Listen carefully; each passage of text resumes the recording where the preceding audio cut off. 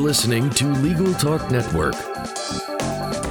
Hello and welcome to our podcast live from the ABA section of Antitrust Spring Meeting 2018. This is Chris Uke of King & Spalding, and I'm the host of today's episode, which is being recorded on location at the ABA Spring Meeting in Washington, D.C. Joining me today, I have April Tabor of the Federal Trade Commission and Paula Martucci of Walmart Stores. Welcome to the show. Thanks. Good to be here. Thank you. Before we get started, maybe you can tell our listeners a little bit about yourselves and your background and where you work and what you do. Maybe we could start with Paula. So I am in-house counsel at Walmart, and I've been there it'll be 22 years this summer, and I've worn lots and lots of different hats. Currently, I'm managing litigation for product liability and consumer protection issues. Very good. Very good. And April, can you tell us a little bit about yourself? So currently, I'm at the Federal Trade Commission. Currently, I'm acting director for Records and Information Management.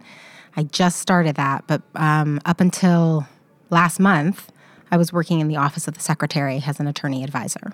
Okay. Well, very good. Thank you both for spending some time with us in our audience today. Our topic this afternoon is what can the antitrust section do for you and your career? And while I'll say this topic is probably geared towards younger or newer attorneys, I think a wide swath of our audience can probably appreciate how we can best maximize our investments of time and energy into the section. So we do appreciate you sharing a little bit of your insights. I'll start with Paula. Can you provide us with a brief history of your involvement with the section, and maybe specifically not only when you got involved, but why, what compelled you to join?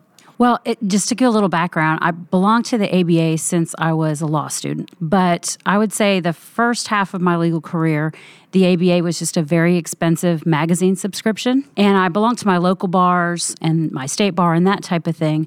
But I attended a compliance conference, and I was sitting in on a section on pricing. And after the program was over, one of the people on the panel, we started talking, and they said, "Why don't you belong to the section of antitrust?" And I don't practice antitrust law. I do pricing.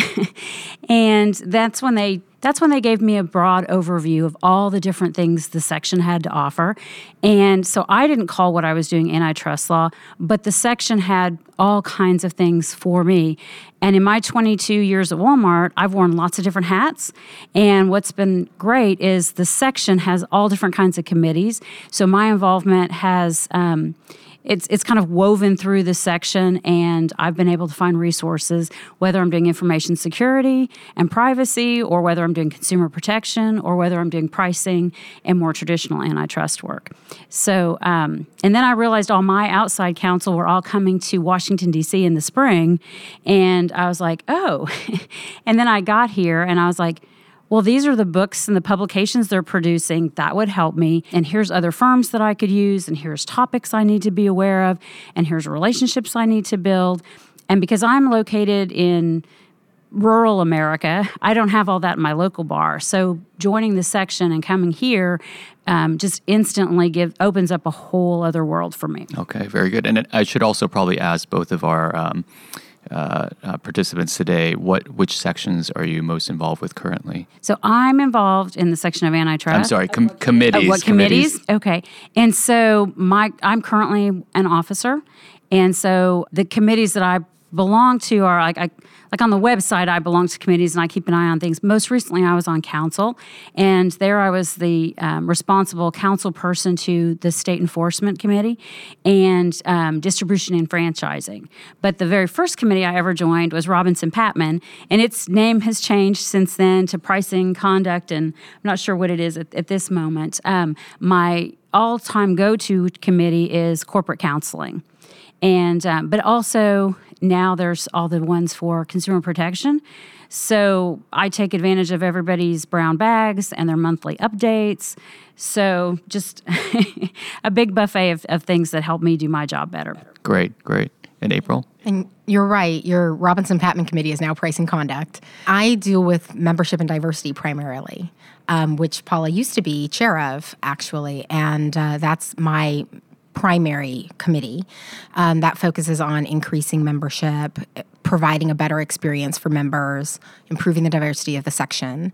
But then I'm also on the Privacy and Information Security Committee. And I joined that because I wanted to learn more about privacy law. And to the extent that there are opportunities to develop your substantive knowledge, a committee is a great way to do it. So for me, I am constantly on it's called PRIS, P-R-I-S, but it is not prissy.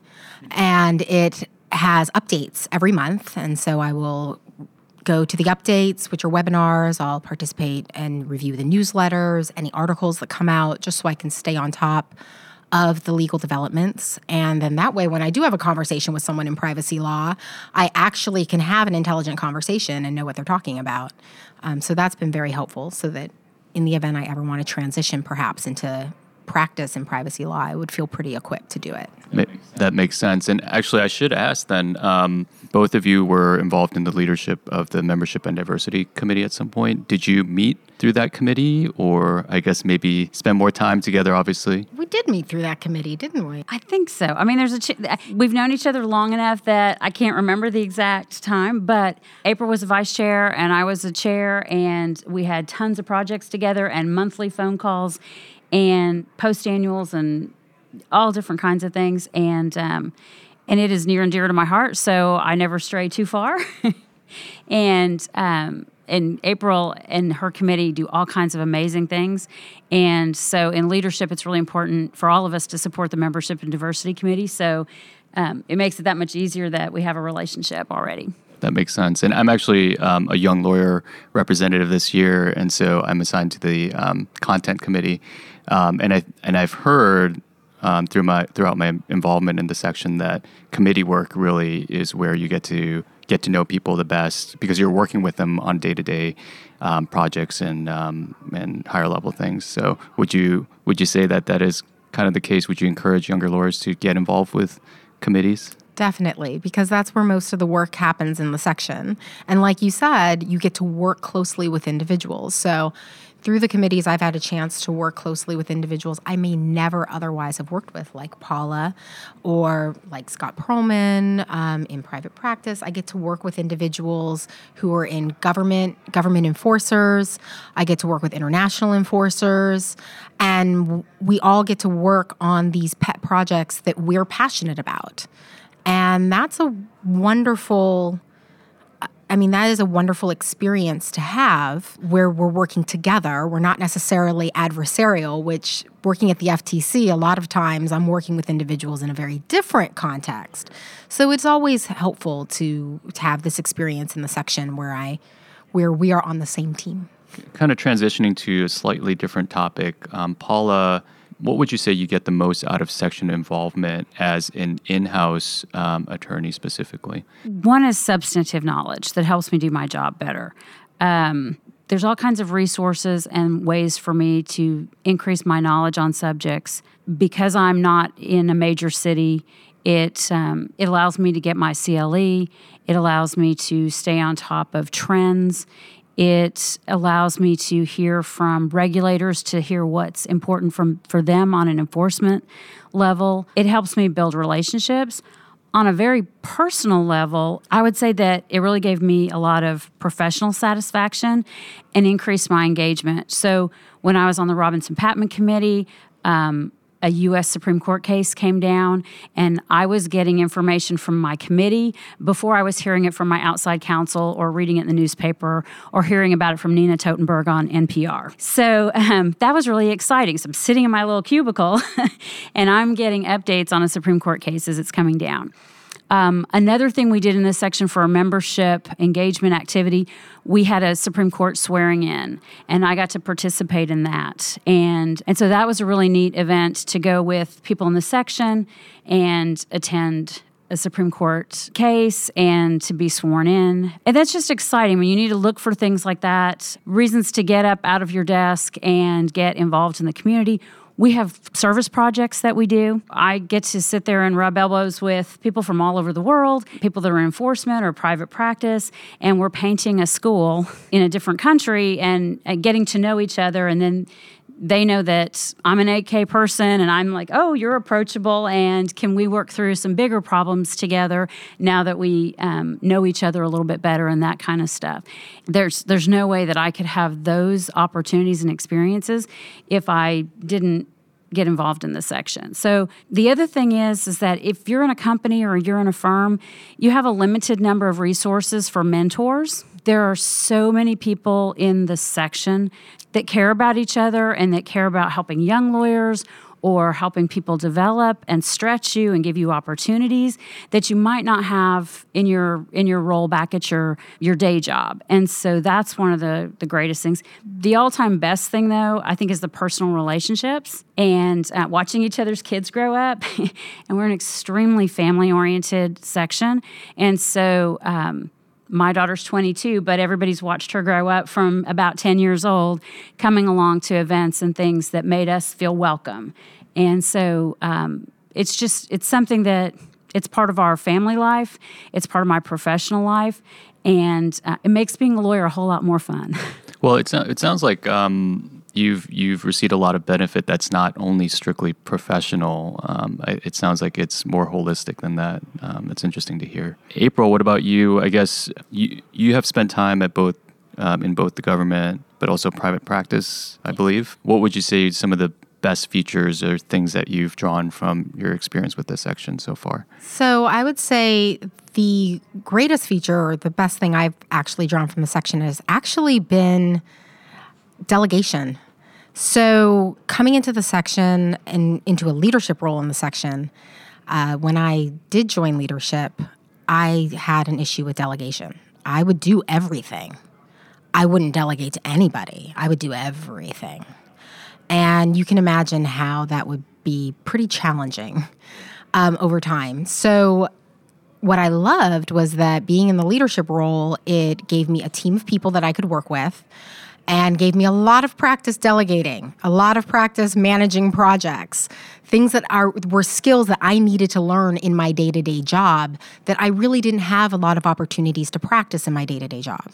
So especially when I entered into the co-chair role and then got saddled with a ton of work and essentially, well, ton wasn't relative, just more work, enough that it forced me to delegate and it forced me to manage projects and manage people. And you have to manage individuals in a different way because they're all volunteers. They're all doing this out of the goodness of their heart.